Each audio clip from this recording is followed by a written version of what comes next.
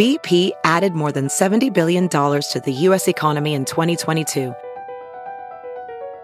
Investments like acquiring America's largest biogas producer, Archaea Energy, and starting up new infrastructure in the Gulf of Mexico. It's and, not or. See what doing both means for energy nationwide at bp.com/investing in America. Hey, it's Kaylee Cuoco for Priceline. Ready to go to your happy place for a happy price? Well, why didn't you say so? Just download the Priceline app right now and save up to 60% on hotels. So whether it's Cousin Kevin's Kazoo Concert in Kansas City, go Kevin, or Becky's Bachelorette Bash in Bermuda, you never have to miss a trip ever again. So download the Priceline app today. Your savings are waiting. Go to your happy place for a happy price. Go to your happy price, Priceline. Welding instructor Alex DeClaire knows firsthand how VR training platforms like ForgeFX can help meet the demand for skilled workers. Anywhere you go look, there's going to be a shortage of welders. VR training can help welding students learn the skills they need to begin and advance in their career. The beauty of virtual reality is it simulates that exact muscle memory that they need. Explore more stories like Alex's at meta.com/metaverseimpact.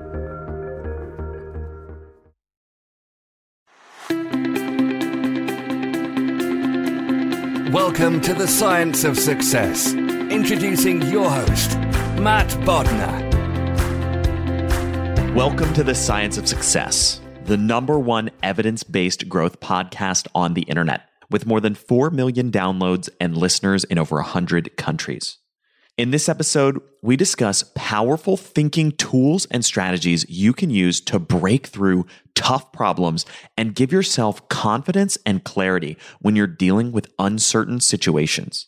We share the breakthrough strategy that was used to invent astrophysics, explore how you can make tough life and career choices, and show you how you can use quick experiments to test, learn, and get results rapidly. We share all of this and much more with our guest this episode, David Epstein. Are you a fan of the show and have you been enjoying the content that we put together for you? If you have, I would love it if you signed up for our email list. We have some amazing content on there along with a really great free course that we put a ton of time into called How to Create Time for What Matters Most in Your Life. If that sounds exciting and interesting and you want a bunch of other free goodies and giveaways along with that, just go to successpodcast.com. You can sign up right on the homepage. That's successpodcast.com. Or if you're on your phone right now, all you have to do is text the word SMARTER, that's SMARTER, to the number 44222. On our previous episode, we discussed what creates great performance at work. We uncovered how you can do better work in fewer hours, how you can get rid of wasted meetings with hacks that you can use to make your meetings radically more productive, to finally remove the things that are distracting you, and learn the recipes you need to say no to your boss the right way so that you can focus on the biggest things that will create the most value in your work. We shared all of that and many more lessons with our previous guest, Dr. Morten Hansen. If you want to do better work in less time, listen to our previous interview. Now for our interview with David. Please note, this episode contains profanity. Today, we have another awesome guest on the show, David Epstein. David is the author of Range, Why Generalists Triumph in a Specialized World, and of the New York Times bestseller, The Sports Gene. He has a master's degree in environmental science and journalism and has worked as an investigative reporter for ProPublica and as a senior writer for Sports Illustrated, writing some of their most high-profile investigative stories. David, welcome to the Science of Success. Hey, Matt. Pleasure to be here. Well, I'm really excited to have you on the show today. As I was telling you in the pre-show, I'm a huge fan of Range, and I really enjoyed the book. I've recommended it to many different people, and it just touches on such an important theme and idea, this notion that in today's world, we have all this information at our fingertips, and the real skill, the real challenge is in a world of deep specialization, of tons and tons of infinite information. The real skill that becomes more and more valuable is how do we step back and start to combine things? And how do we really teach the skill of actually thinking? Yeah. And unfortunately, we often kind of don't, right? And I think that's that's really unfortunate because people, some of the work that I marshaled in the book, I wanted to show how big an advantage there is to connecting ideas and learning how to think broadly, particularly as people specialize more, right? So it's like the more and more specialized people are pushed to get, the greater the advantages are for people who can kind of look across domains and integrate knowledge. And this is showing up in pretty interesting ways in research. Like some of the research in technological innovation that I looked at showed that for a lot of the 20th century, the people making the biggest impacts were those who drilled really deeply down into one area of technology as classified by the U.S. Patent Office. But then starting in about the mid-1980s, where we have the explosion of information technology and suddenly huge amounts of information are quickly available and widely disseminated, suddenly you start seeing the biggest and most valuable impacts coming from people who had actually spread their work across a large number of different technological domains, often bringing something from one area where it was kind of normal and putting it into another area where it was rare and more valuable. And that trend has only accelerated, but it seems like our notion of how to be successful really hasn't kind of kept pace with that. Yeah, it's a really interesting problem because in today's world, there's almost a scream or a cry or a drive to specialize as early as you possibly can, to really dig in and focus on one particular thing. And yet that skill set of broad thinking is so powerful. Yeah, and I think you mentioned the drive to specialize as sort of early as and narrowly as possible, right? Or what I call in range the cult of the head start, basically. And I think, it might be useful to sort of share the jumping off point that I start the book with, which comes from the sports world, right? The introduction I call Roger versus Tiger, basically. And I started with Tiger Woods because I think Tiger Woods is probably the most powerful modern development story. It's been at the core of at least a half dozen best-selling books. And even if you don't really know the details of the Tiger story, you've probably kind of absorbed the gist, right? His father gave him a putter when he was 7 months old. 10 months, he starts imitating a swing. He's physically precocious. 2 years old, you can go on YouTube and see him on national television demonstrating a swing. 3 years old, he's saying, I'm going to be the next Jack Nicklaus. You fast forward to age 21, he's the best golfer in the world. And that has been, I think, probably the most written about and most disseminated story of development of expertise. So against that, to kind of on the other side of the teeter-totter, I put the story of Roger Federer, who played some basketball, some tennis, some swimming when he was a kid. His mother was a tennis coach, but declined to coach him because he wouldn't return balls normally. He went on to play handball, volleyball, skateboarding, rugby, number of the other sports. When his coaches tried to bump him up a level to play against older boys, he declined because he just wanted to talk about pro wrestling after practice. He did wrestling after that, and he just kept trying one sport after another and was not focused on being great early. In fact, when he got good enough to warrant an interview with the local newspaper, the reporter asked him what he'd buy if he ever became a pro with his first hypothetical paycheck, and he said a Mercedes. And his mother, who did not want him focused on sports to that degree, was appalled and asked the reporter if she could listen to the interview recording. And the reporter obliged, and it turned out Roger had actually said mehr CDs in Swiss German. He just wanted more CDs, not a Mercedes. So she was okay with that. And kind of the question I had was, which one of these is the norm? Because we've heard of both of these people as adults, obviously, but we only hear about one of their development. And what I found was that the research shows that, in fact, in basically every sport, almost every sport, athletes that go on to become elite start with what scientists call sampling period. They play a wide variety of sports. They learn broad general skills that they later integrate. They learn about their interests. They learn about their abilities, and they systematically delay specializing until later than their peers. And so I thought that was kind of a good symbolic jumping off point for what I then found in a lot of other domains.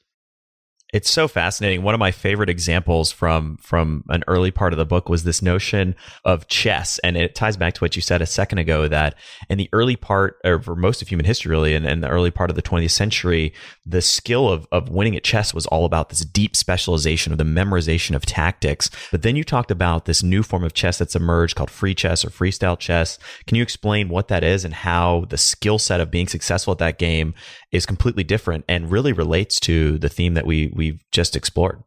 Yeah, so to give a little background on that, chess, in fact, is an activity, traditional chess is an activity where early specialization is really important. I definitely don't claim in the book that everything benefits from this breadth or this range. A lot of things do, but chess, the grandmaster's advantage in chess is based on recognition of recurring patterns. essentially. And so if you haven't started studying patterns by age 12, your chances of reaching international master status, which is 1 down from grandmaster, drops from about 1 in 4 to about 1 in 55. So you got to be studying those patterns early.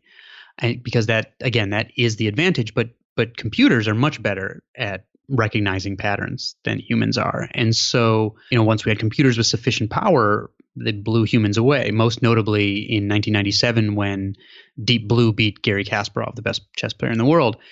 But Kasparov recognized in the way the computer played something called Moravec's paradox, which is this idea that humans and computers or machines often have opposite strengths and weaknesses. So Kasparov said, you know what? I wonder what would happen if we teamed up humans and computers. And so he helped launch what's called freestyle chess tournaments. And in freestyle chess, a computer can play on its own, a human can play on his or her own, but also humans can play with other humans and with other computers, whatever you want. You can play however you want. And to his surprise, the winner of the first big tournament was neither a grandmaster nor a supercomputer, nor a grandmaster with a supercomputer, but a pair of amateur chess players with 3 normal laptops. Right? So somehow this combination, it turned out that freestyle chess required a totally different skill set than traditional chess. Basically, the computers, you could outsource all of the years of pattern study to the computer. And then the job became thinking about much higher level strategy instead of sort of these tactical patterns, thinking about how do you manage the little battles to try to win the war, and how do you process streaming information from multiple computers and direct them to search whatever you think is valuable. And so Kasparov's conclusion was that these amateurs were actually better at coaching the computers than the grandmasters, who were sort of used to a very certain type of play, were. So those amateurs, they beat the best. They were playing the highest level of chess ever seen. And this is sort of a theme in what is most automatable. So the fact that chess is amenable to early specialization because it's based on recurring patterns. And that is exactly what makes it relatively easy to automate. And so we're kind of in this work era where the things that are most based on repetitive actions and repetitive thinking and repetitive solutions are the quickest to be automated. And the uniquely human skills are these sort of much more big picture, broader sets of skills that require integrating knowledge. And so I thought that was a good symbol of kind of where the work world is going. And we've seen that in other industries as well, where the years of specialized repetitive experience are, can be outsourced in a flash, and it makes the entire challenge completely different. I just thought that was a really succinct and great analogy of what's happened in today's world and the skills that are required to be successful in the 21st century. And this isn't just for sort of, chess used to be viewed as kind of the epitome of human cognition, right? But that's not really the case, because obviously it can be passed to computers pretty quickly. But we've seen this in all sorts of other places too. When I was going back and looking at, so in Newsweek's cover of the Kasparov Deep Blue, back when Newsweek was, one of the largest magazines in the world, the cover was the brain's last stand, right? This was viewed as this sort of showdown. Would humans still have anything to add? And when I was going back and looking at coverage of technological innovation and disruption, you'd see this constantly. Like there was this big TV series about ATMs when they first debuted, and tons of articles that were all about, there's, a few 100,000 bank tellers in the United States, and they're all going to go out of business overnight because now we have ATMs.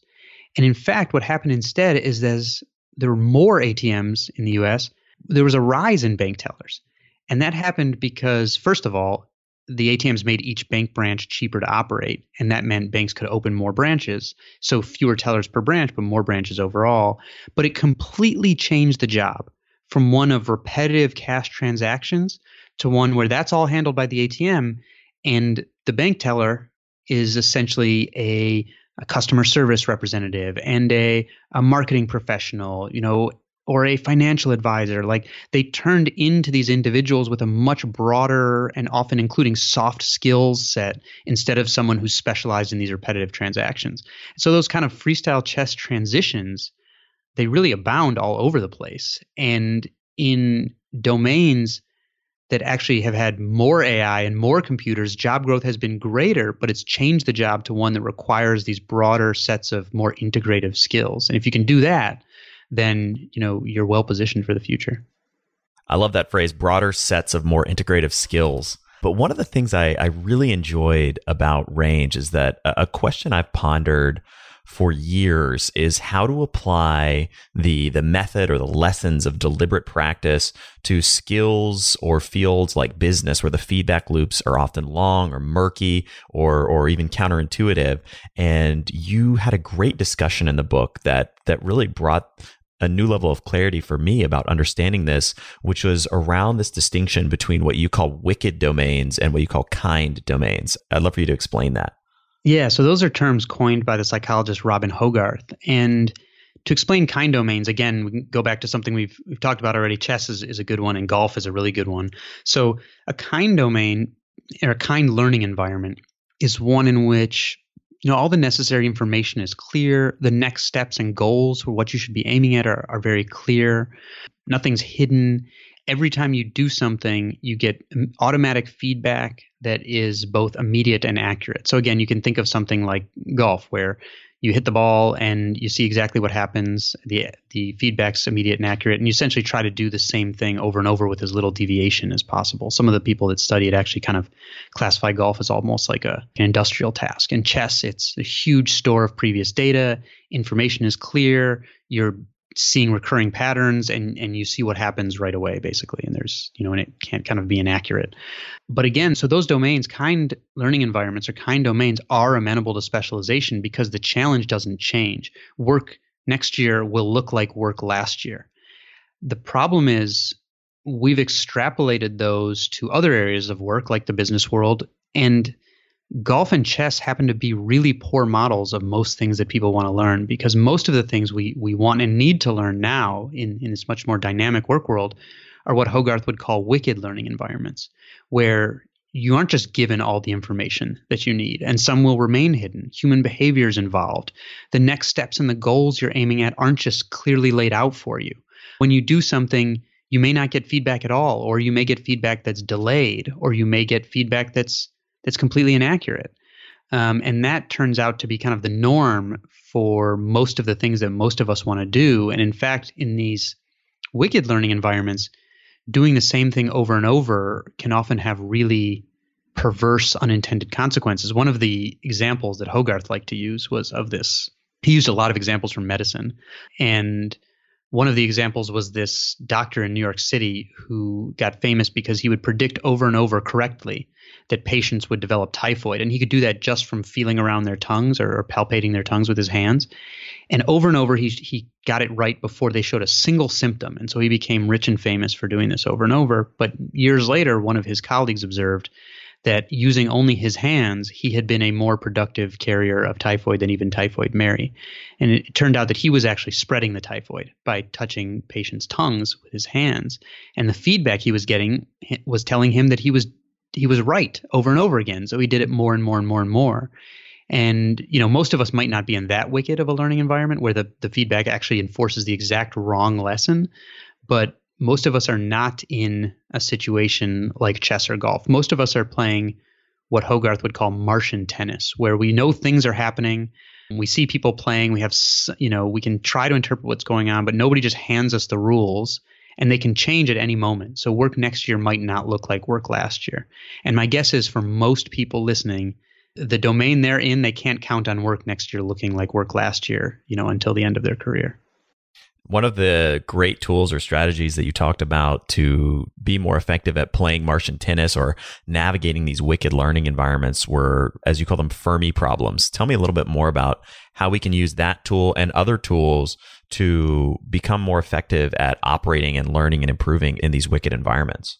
Yeah, so the Fermi problems named after Enrico Fermi, the great physicist who led the creation of the first sustainable fission reaction. And they're called Fermi problems because Fermi found it really useful. First, he would sort of screen some of the people he'd work with, but he also himself found it really useful to make large-scale estimates really quickly so that he could tell if he was kind of going on the right track. So a Fermi problem is one in which you aren't given a lot of information, but you have to kind of use things that you're already familiar with to try to break down a problem and get a sense of where you should even be start to think, essentially. So one of the well-known ones that I actually got on a college chemistry exam. At the time, I'd never heard of it, but is to ask how many piano tuners there are in New York City. So I literally had this question on a college chemistry exam. And the thing is, it sounds difficult, right? And kind of obscure. And at first, most people's instinct is just to say like, gosh, I don't know, 1,000, 10,000. But the point, what you really want to do is break the question down into all these tiny chunks that you can actually deal with things that you know. So you say like, okay, how many people live in New York City? It's about 9 million. And obviously everyone doesn't own a piano. And it's probably only families that own pianos. And how large is a typical family? I don't know, 4 or 5 people. So how many families do I think there are in New York City? I guess that would mean, sorry, I'm trying to do this in my head, like 1 to 2 million. How many families do you think own pianos? I don't know, between 1 and 5 and between 1 and 10. And so that would leave you with like something like 50 to 150,000 pianos. And then you ask, how often do they need to be tuned? And how many pianos can a one tuner tune in a day? And so you go through these estimates. And the thing is, none of them has to be particularly accurate for you actually to come out with a pretty good estimate at the end. So I think based on what I was saying, it would be, something in the hundreds of the number of piano tuners who can serve all the pianos in New York City. And Fermi found this incredibly useful for when he was starting out with a problem of trying to think through, where should he start? What direction should he head? Is something that he's trying to do feasible or not feasible? And he used that a lot in development of, the first controlled nuclear explosions. And when you're dealing with these problems, these more wicked problems where you can't just go look it up, or you don't have previous experience where you know the answer, or someone can just tell you the perfect answer, using these sort of broad estimation skills can really sort of help you kind of define the Martian tennis playing field, so you sort of know where to start. And it's also incredibly valuable for, like, once you start getting used to Fermi estimation, I'd refer anyone who's interested, go online. There's a college course called Calling Bullshit that the University of Washington that put up its syllabus online, and one of the classes is about using Fermi estimation to understand really quickly that certain stats you're being fed on cable news are maybe technically accurate, but are being completely misportrayed, essentially. And so it turns out to be a really useful skill for the wicked world, just taking these problems, instead of reacting with intuition, trying to break them down into constituent parts and get a sense of what you're dealing with, since no one can really tell you. I hope that makes some sense. Nobody's asked me about that before, actually, interestingly, in all the interviews I've done about this book. That's fascinating to me, because to me, that was maybe one of, if not the most important concepts and chapters in the entire book. And there's some amazing themes and ideas in there, but just this notion that it's something that I think the whole project of this podcast is all about, the same quest to teach people these broadly applicable reasoning tools and the way to actually think about the world and how to interpret. In today's world, there's so much misinformation and data out and quote unquote data out there that can be interpreted a bunch of different ways. It's such an important problem to think about. How do we shape our minds and think more effectively in these wicked environments? I think it's such a great tool. I think, and you're totally right. And it's such a broad tool, right? So when I was at Sports Illustrated or ProPublica, when I was doing investigative work, and when I'm evaluating scientific papers, like, I've kind of practiced Fermi estimation when I can. So, if I get curious about something I see in a newspaper and suddenly I want to know, I don't know, guess like how many. I mean, one I was doing the other day was, I was talking to somebody, I was trying to guess how many NCAA track and field athletes there are in the United States. So it doesn't matter what I was trying to guess. But when I do that, instead of trying to Google right away, I'll try to do Fermi estimation. And I've noticed that once you try to do it, it starts coming naturally to you. So instead of just using your intuition, you start doing it whenever you see numbers. And it's been so useful to me when, say, if I'm working on an investigative piece, when someone is giving me stats that are misleading, and maybe I only have the one interview to be talking to someone, and so I have to kind of make some estimates in my head while it's going, and you can pretty quickly figure out if they're really misleading you, or if a scientific paper is kind of maybe not portraying its data very well, or if a business is pitching its data in a way that isn't really representative of what's going on. I've found it incredibly useful, but it took some sort of practice where, instead of Googling something right away that I'm interested in, I try to actually, go through that process of breaking it down into these things that I do know and see if I can get the right order of magnitude. It's so funny, and I don't want to keep harping on this topic, but it is really important. And we have a couple great previous interviews that talk about how to decode scientific studies and see through some of these things. So we'll make sure to include those and the information around the Calling Bullshit course in the show notes for listeners to be able to dig into that even more.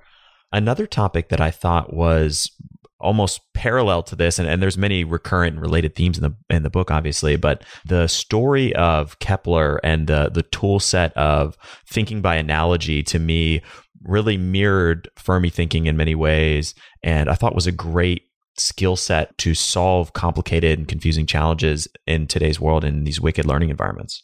Yeah, and I think so. The story, just in a nutshell, the story of Kepler, and I studied astronomy in college, and so I'm prone to use stories of astronomers. But essentially, Kepler kind of invented astrophysics in the sense that when he started his astronomical investigations in the 16th century, astronomers thought that the heavens were like all heavenly bodies were riding on these invisible crystalline spheres, and you just couldn't see them, but everything did the same thing for eternity, and that there were these souls inside of the planets that caused them to move how they did, and all these sorts of things.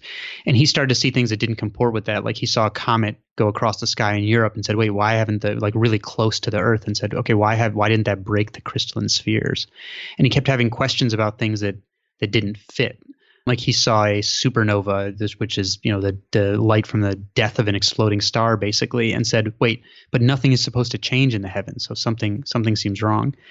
And he pretty soon realized that, for 2,000 years before him, essentially, these were the beliefs about the universe. And all of a sudden, he realized that some of them are probably wrong, but he didn't have anything to go on because he was so far outside of traditional knowledge that he didn't really have much to work with. So he turned to analogies, saying, okay, so he noticed that the planets had different motion based on their relation to the sun. So he said, gosh, is there something about the sun that is causing the planets to move in these patterns? Of course it is. It's the sun's gravity, but there wasn't even a concept of gravity as a force at the time. There wasn't a concept of any forces that worked throughout the universe at the time. So he would say things like, all right, well, maybe it's not the sun because the sun can't be touching all of the planets, right? Like the planets were supposed to have their own souls that move them around. But then he'd start to think and say like, well, is it possible to affect something without touching it? He just read about magnetism, and he said magnets affect things without touching them, so maybe it is possible. And he said maybe in fact it's the sun's light, because there's some force that would have to show up at the planet to cause it to move, but that you couldn't detect anywhere between the source and the planet. And light's like that, right? You shine it from a source and you can't detect it until it hits something. And so maybe that was proof of concept. And basically, I don't want to draw the story out too much, but he just started going from one analogy to another of trying to decide what was possible in the universe, essentially. And by the end, he essentially figured out that there were laws according to which the planets moved. He even laid down kind of a precursor to gravity, and figured out that the moons affect the tides and things like that, which even Galileo made fun of him for thinking, but he was correct. And so he was the first person who sort of took the heavens out of the realm of kind of mythology and showed that they too work based on physical laws. And because he was doing this novel problem solving, right, this wicked problem solving where he couldn't just look at past patterns, he had to try to draw analogies from other areas of the world. And that turns out that analogies are basically one of the most important tools for creative problem solving. So one of the researchers I write about in Range, a guy named Kevin Dunbar, spent a huge amount of time in scientific labs figuring out why some do and some don't make breakthroughs. And essentially, what predicted breakthroughs breakthroughs usually came when a lab, something happened that wasn't expected. And at first they would think it was wrong or a mistake or some equipment was broken or something like that. And if it kept showing up, they would then say, all right, there's something real here. What do we do with it? And what predicted whether a lab would make a breakthrough or not was essentially the number and breadth of analogies that they could draw on to try to start thinking about how to attack a problem. So in labs that had only experts in sort of one field, like one of the labs he studied was all E. coli experts, they didn't have a ton of range to bring different analogies to the problem. In others, there'd be like a med student and a physicist and a chemist and, an undergrad and all these sorts of things. And those labs were much more likely to have breakthroughs because they would start tossing out all these analogies for thinking. and something would resonate with the structure of the problem they were facing, and that would give them kind of an approach to take.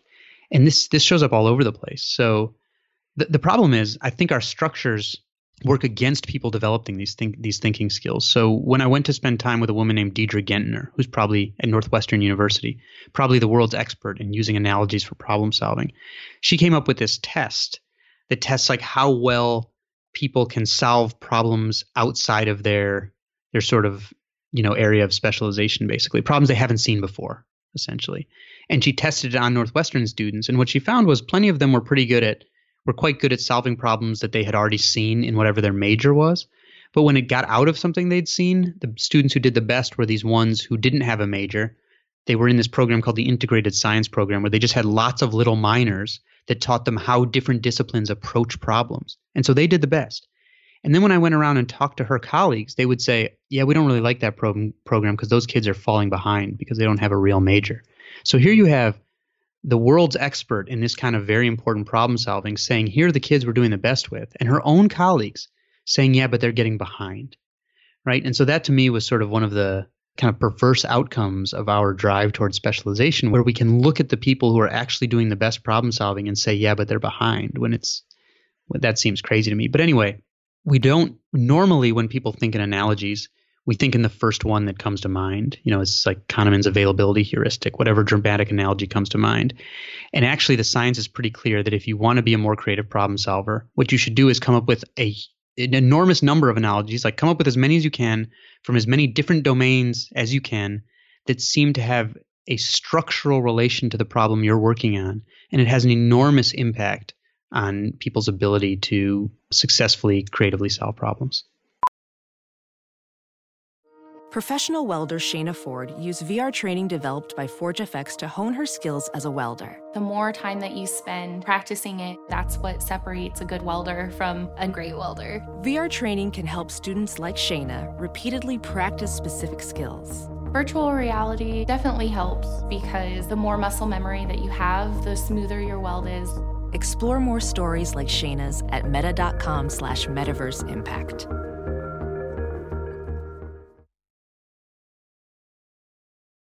As you write your life story, you're far from finished. Are you looking to close the book on your job? Maybe turn a page in your career? Be continued at the Georgetown University School of Continuing Studies.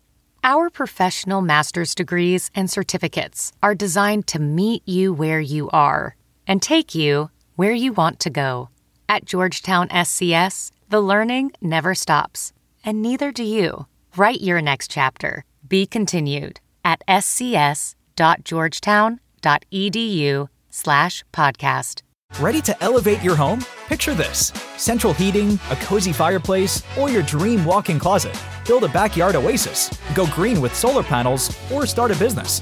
It's all possible with Figure's home equity line of credit. Unlock up to $400,000. Apply online in 5 minutes. Funding in as little as 5 days. Head to Figure.com and transform your home. Figure Lending LLC, DBA Figure, Equal Opportunity Lender, NMLS 1717824. Terms and conditions apply. Visit Figure.com for more information. For licensing information, go to www.nmlsconsumeraccess.org. Hiring the right person takes time that you often don't have. But you shouldn't let a time crunch get in the way of finding the right candidates for your business. That's why LinkedIn is the best place to post your job. In fact, I was on LinkedIn Jobs this morning looking for candidates to fill a key role in one of my businesses. LinkedIn Jobs screens candidates with hard and soft skills you're looking for so that you can hire the right person quickly. You can look for things like collaboration, creativity, and adaptability, looking beyond just work skills and resumes to connect you with the candidates who are a perfect match for your business. That's how LinkedIn makes sure that your job post gets in front of the people you actually want to hire, because they have a much better ability to get a deep insight into exactly who is the right candidate for you and your business. Find the right person meant for your business today with LinkedIn Jobs. You can pay what you want, and the first $50 is on them. Just visit linkedin.com/success. Again, that's linkedin.com/success to get $50 off your first job post. Terms and conditions apply.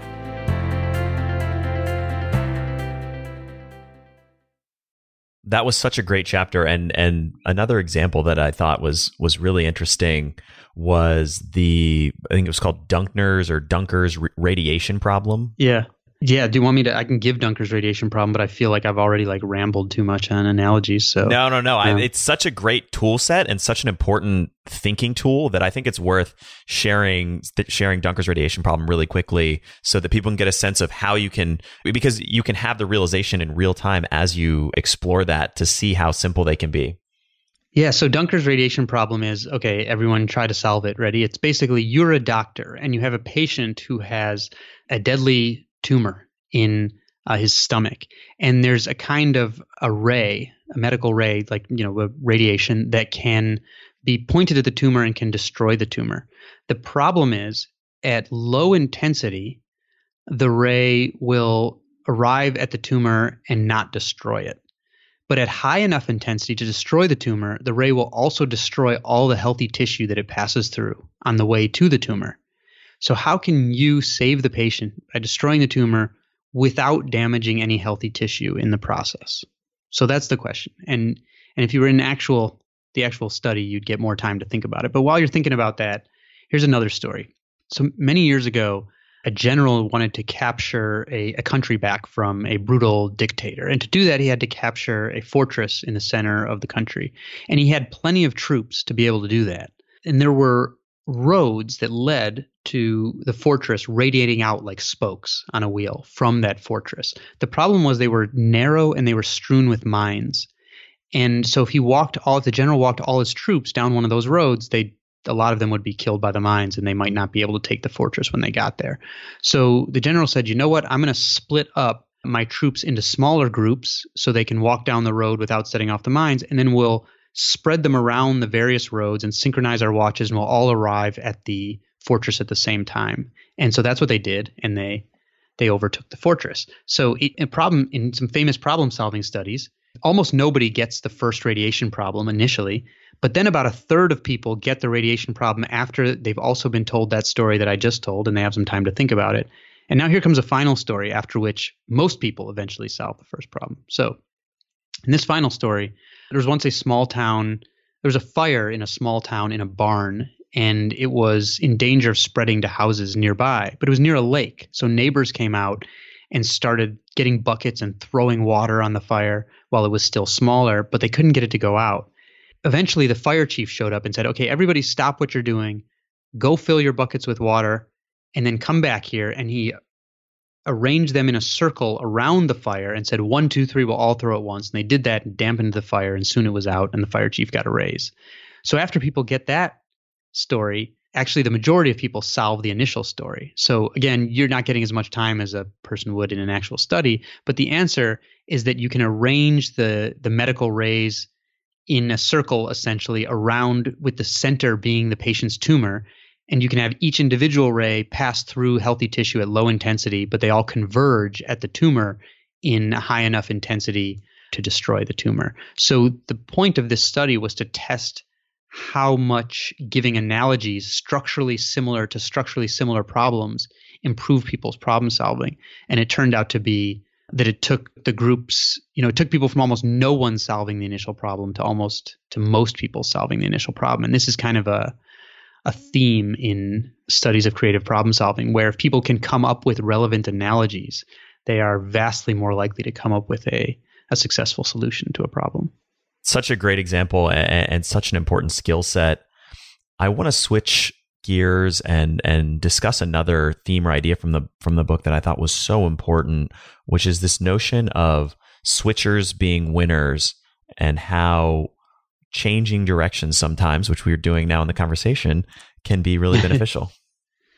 Yeah. So there's a lot of evidence that when people switch, and particularly we're talking about jobs or what they study, that they are doing so in response to information about what economists call match quality, which is a term for the degree of fit between an individual's abilities and their interests and the work that they do.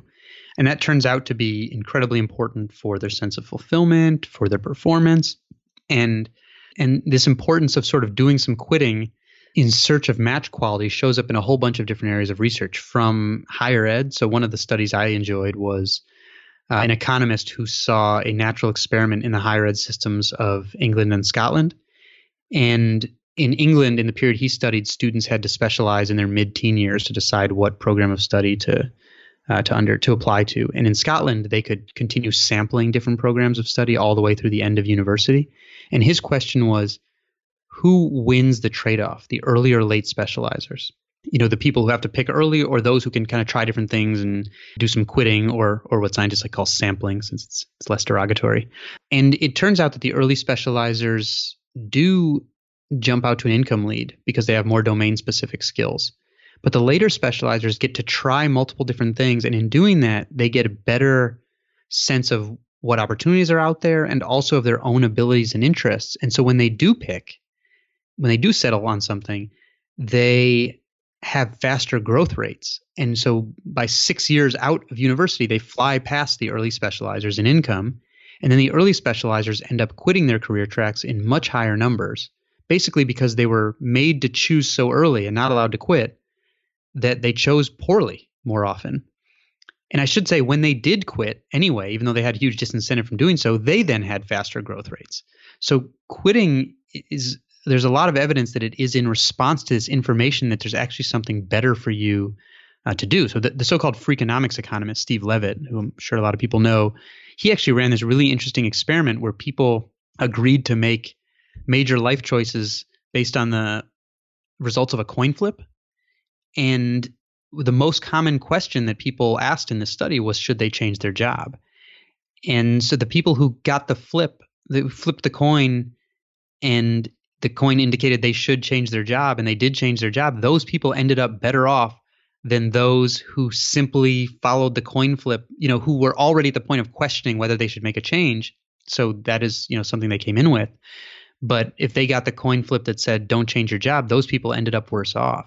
Because again, our moves are usually made in response to match quality information. And so I think some of the popular concepts we think about, like grit, which is one that's really popular, we should not take those to mean that strategic quitting is a bad thing. In fact, Angela Duckworth, the researcher most associated with grit, the same week my book came out, I subscribed to her newsletter. The title of her newsletter was Summer is for Sampling. And she said, young people during the summer should try a bunch of different things, and you don't want to be gritty and not quit before you know what you should be doing.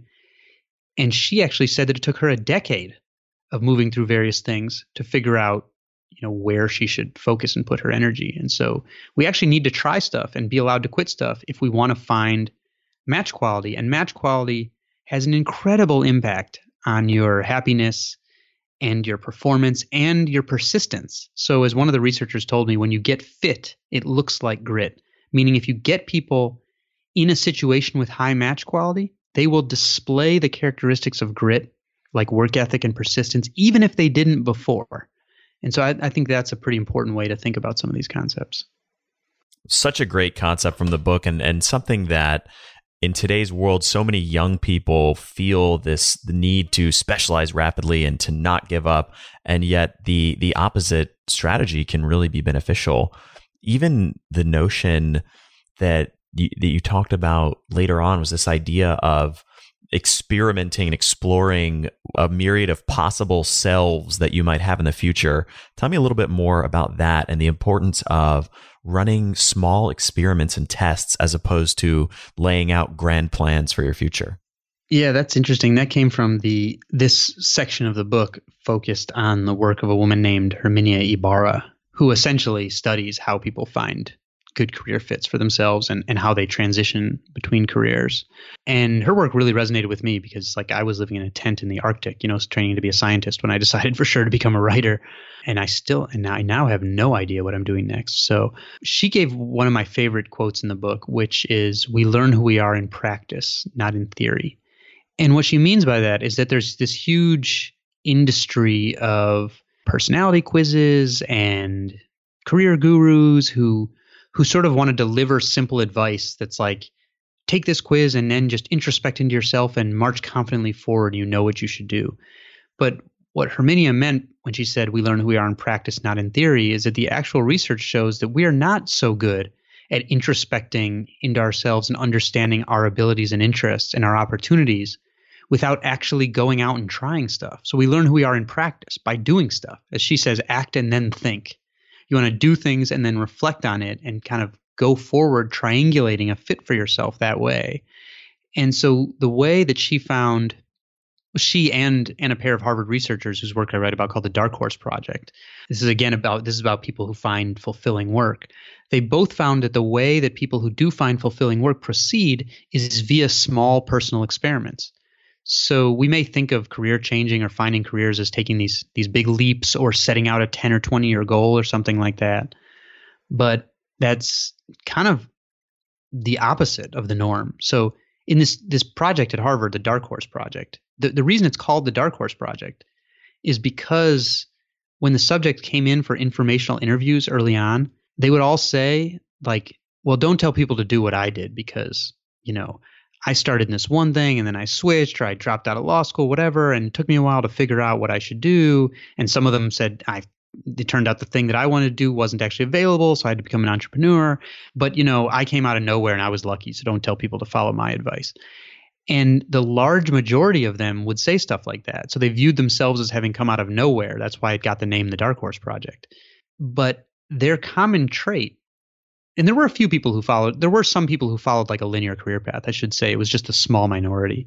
Most of them had this habit of mind where instead of saying, here's what I'm going to do in 10 or 20 years, they'd say, here's who I am right now.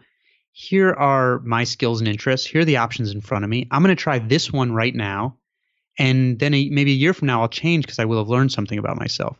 And they just keep viewing their opportunities as these little chances to experiment about their own skills and interests and their options in the world. And they just keep going forward, bouncing from one to another until they triangulate a spot that sort of works for themselves. And that resonated with me so much that I decided to sort of proactively start doing it. So I actually started something I call a book of small experiments, where at least every other month, I basically, like I did when I was a science grad student, I put down a hypothesis about something I think I'll enjoy or that I think will help my skills. And then I find some way to test that, whether that's taking a class, whether it's talking to somebody who knows things that I don't, or engaging in some kind of new project. And keeping that book kind of forces me to keep doing those experiments. And I have to say, it's been like one of the most valuable things I've done, even for this book Range, which I've written 2 books, and I try to make those books projects that are kind of at the limit of my skill level at that time. And one of the things that really helped me with Range was for one of my experiments, I was having trouble organizing the information in Range to make the whole thing coherent and not just seem like a bunch of magazine articles stapled together. So I decided, some fiction writers are incredible structural magicians. And so I said, all right, I'm going to take an online beginner's fiction writing class and see if that will help me with my structure problems. So that was kind of my hypothesis, that it would help. So I go to this beginner's class. Nobody cares what anybody's done. Most of the people have never published anything. And so I'm out of my comfort zone. And in fact, I didn't really get what I expected from that class, which was structural help. But in one of the exercises, we had to write a story with no dialogue whatsoever. And something about doing that exercise flipped a switch in my head where I said, you know what? In my last few years of magazine writing, I've been sort of leaning on quotes. And you want to do that in investigative writing like I was doing. The lawyers especially want you to do that. Let people say things in their own words. But I had taken that over to working on Range, and I was often using quotes when I didn't totally understand something. And so I was sort of papering over it. And if I don't understand it, the reader's certainly not going to understand it. And I was using quotes in lazy ways. And I went back and realized what I had to understand better and took out a huge number of quotes from the book and replaced them with my own narration that I thought was more clear and more simple than the quotes. And it was kind of scary in a way that it didn't occur to me what I was doing. I was in such autopilot until I took this class, and it kind of knocked me out of my normal rut of competence and showed me something that I could do better. And so it's these experiments like that at least every other month I do something. It's not always as big as taking a class, but I'm totally committed to my book of small experiments, because I think it's kind of like whether you're looking for a new career or not and trying to find your interests. Basically, if you're going to the gym every day and lifting the same number of weights the same number of times every day, you might not get worse, but you won't get better. And I think that's the mode a lot of us get in when we become competent. We do the same thing over and over and over, and that's not the way to get better. And so for me, the book of small experiments is both about finding new interests in the world, but also about making sure I'm not doing the same thing over and over and over, because we know, there's, whether that's a motor skill or a cognitive skill, for the most part, we know that you need what's called variability, basically variable practice in order to get better at something, which means you need to be changing up what you're doing constantly. Great example. And touching briefly on this notion of variable practice, you had a great discussion in the book around this notion of the Japanese concept of bansho, or the idea of using connections questions and making connections questions. Tell me briefly about that topic or that idea. This is interesting. You're asking me about things that I've done a lot of interviews, and very few people have asked me about some of the things you're asking me about. So kudos to you, for latching onto some things that others aren't and reading carefully. Bansho is a Japanese word that essentially describes, not essentially, it does describe a form of writing on the blackboard that charts like the intellectual journey of a class across numerous ideas. So if you walk into a Japanese math classroom, you'll see, there's not like the overhead projector. You'll see a blackboard that is like the size of an entire classroom wall, essentially. And each of the kids has a magnet with their name on it. And the entire class period will often be one question that the class works on together, where they start out and the teacher will ask for a volunteer to come up with an idea for approaching the question. The kid will come up to the blackboard and put their name magnet next to what they start writing, and they'll show an idea. And maybe it'll be right and maybe it'll be wrong.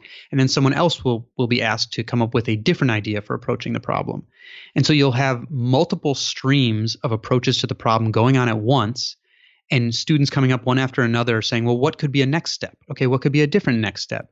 And by the end of class, you've had multiple approaches, some right and some wrong, to this one problem that draws in a number of different concepts from math. So this is an attempt to impart what researchers who study learning call making connections knowledge, where through a single problem, you're forced to draw together concepts from different areas of math.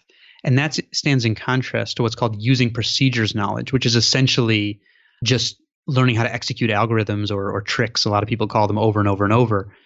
And this gets at what I think is one of the important kind of sub-themes of range, which is that sometimes the things you can do to cause the fastest rapid improvement, which is doing this using procedures practice, causes improvement really rapidly, can actually undermine your long-term development. So making connections knowledge comes slower, but it's much more flexible. And we can actually even impart it in some more simple ways than bansho. So here's a study that just came out that didn't come out in time for the book, but is on a concept that I use in the same chapter you're talking about. And this concept is called interleaving. And this is a form of studying that I'll explain. So in this study, 7th grade math classrooms were randomly assigned to different types of math learning. Some were assigned what's called blocked practice, where you get problem type A, problem type B, C, and so on. And you practice the procedure over and over and over. And the kids get really fast, really good at this really quickly. They make progress. They rate their own learning as being good. They rate their teacher as, being really good. Other classrooms got assigned to interleaved practice, where instead of getting A, B, and all that, you get like A, D, E, C, F. Like you get problems as if all problem types were thrown in a hat and randomly drawn out. And in that situation, the kids at first are frustrated. Their progress is slow. They rate their teacher as worse. But instead of learning how to execute procedures, they're being forced how to learn how to match a strategy to a type of problem and to connect concepts to the type of problem as opposed to just like executing a procedure. And come test time, all the classes took the same test. The group that had interleave training destroyed the block practice group. The effect size was like on the order of taking a kid from the 50th percentile and moving them to the 80th percentile. And that's all because the learning was structured to make it more difficult and to force the learners into conceptual thinking instead of using procedures thinking. So that's just another way to accomplish what's going on in those Japanese classrooms. But again, gets at this theme of, the thing that you can do to make learning feel the fastest and easiest may actually be bad for your long-term development. So I highly recommend if people are trying to learn anything, they should interleave it essentially. Like instead of trying the same thing over and over, mix it all up. You'll feel worse. You'll feel more frustrated. You'll do worse at first. And in the long run, you'll do much, much, much better. Such a great concept. And that's why I wanted to dig into it and explore it. So we've covered a lot of different themes and ideas today. It's been a really interesting conversation. For listeners who want to start somewhere, who want to concretely implement something from our discussion, what is one piece of homework or action item that you would give them to begin implementing some of these themes and ideas? I mean, I would tell them to start a book of small experiments personally. And you don't have to do every other month like I do. Maybe start like once a quarter, where you take time to assess something that you think you could get better at, or something that you might be interested in, but you don't know, and make your hypothesis of how you could get better or how you could explore this interest. And then go test that. What's an experiment that I can do to go test that? And I'd say try to stick to that and really do it. So I've found that to be incredibly fruitful. The other thing I would say is, and this relates to something we talked about, but we didn't touch exactly on it, but it kind of relates to analogies. Whenever you're thinking about a project that you're going to take on, to some degree, whether explicitly or implicitly, you are going to make predictions about how that project is going to go. And one of the kind of errors that people make when they do this is they focus very tightly on the details of their own project and they try to make predictions. That's called the inside view. What you actually want to do is look at the basic structure of the project you're thinking about and then depart from it and go try to find a bunch of other structurally similar projects and see how those ones went. And that's what you should base your estimate on. That's called the outside view. And so it's using analogies to other similar projects and not focusing on the internal details, and you'll be much, much more accurate. So I would highly recommend that kind of thinking. And that's explained in one of the chapters on using analogies for thinking in chapter 5 as it relates to investors predicting return on investment, to prediction of revenues of movies and all these other things. So there's some good examples of how it can be applied to basically like whatever you want to apply it to. The whole concept of the outside view versus the inside view and base rates and all of that is probably could be an entire episode that we could dig into. But unfortunately, I know we're running out of time. For listeners who want to find you, find the book, find your work online, what is the best place for them to do that? DavidEpstein.com is my website, and at David Epstein on Twitter. And I just started an infrequent newsletter that kind of has a bunch of stuff that I learned in the reporting of the book, but they couldn't fit in there, but that people might be interested in. There's a sign up on my webpage if so. And of course, it's free and usually short and pretty infrequent. Well, David, thank you so much for coming on the show, for sharing all this wisdom. It's been a great conversation. I really enjoyed reading Range. It was a fantastic book, and I hope people will go check it out. Pleasure's all mine. Thanks for having me. Thank you so much for listening to The Science of Success. We created this show to help you, our listeners, master evidence-based growth. I love hearing from listeners. If you want to reach out, share your story, or just say hi, shoot me an email. My email is matt@successpodcast.com. That's matt@successpodcast.com. I'd love to hear from you, and I read and respond to every single listener email. I'm going to give you 3 reasons why you should sign up for our email list today by going to successpodcast.com, signing up right on the homepage. There's some incredible stuff that's only available to those on the email list, so be sure to sign up, including an exclusive curated weekly email from us called Mindset Monday, which is short, simple, filled with articles, stories, things that we found interesting and fascinating in the world of evidence-based growth in the last week. Next, you're getting an exclusive chance to shape the show, including voting on guests, submitting your own personal questions that we'll ask guests on air, and much more. Lastly, you're going to get a free guide we created based on listener demand, our most popular guide, which is called How to Organize and Remember Everything. You can get it completely for free, along with another surprise bonus guide by signing up and joining the email list today. Again, you can do that at successpodcast.com, sign up right at the homepage, or if you're on the go, just text the word SMARTER, SMARTER, to the number 44222. Remember, the greatest compliment you can give us is a referral to a friend, either live or online. If you enjoyed this episode, please leave us an awesome review and subscribe on iTunes, because that helps boost the algorithm, that helps us move up the iTunes rankings and helps more people discover the science of success. Don't forget, if you want to get all the incredible information we talk about in the show, links, transcripts, everything we discuss, and much more, be sure to check out our show notes. You can get those at successpodcast.com. Just hit the show notes button right at the top. Thanks again, and we'll see you on the next episode of The Science of Success.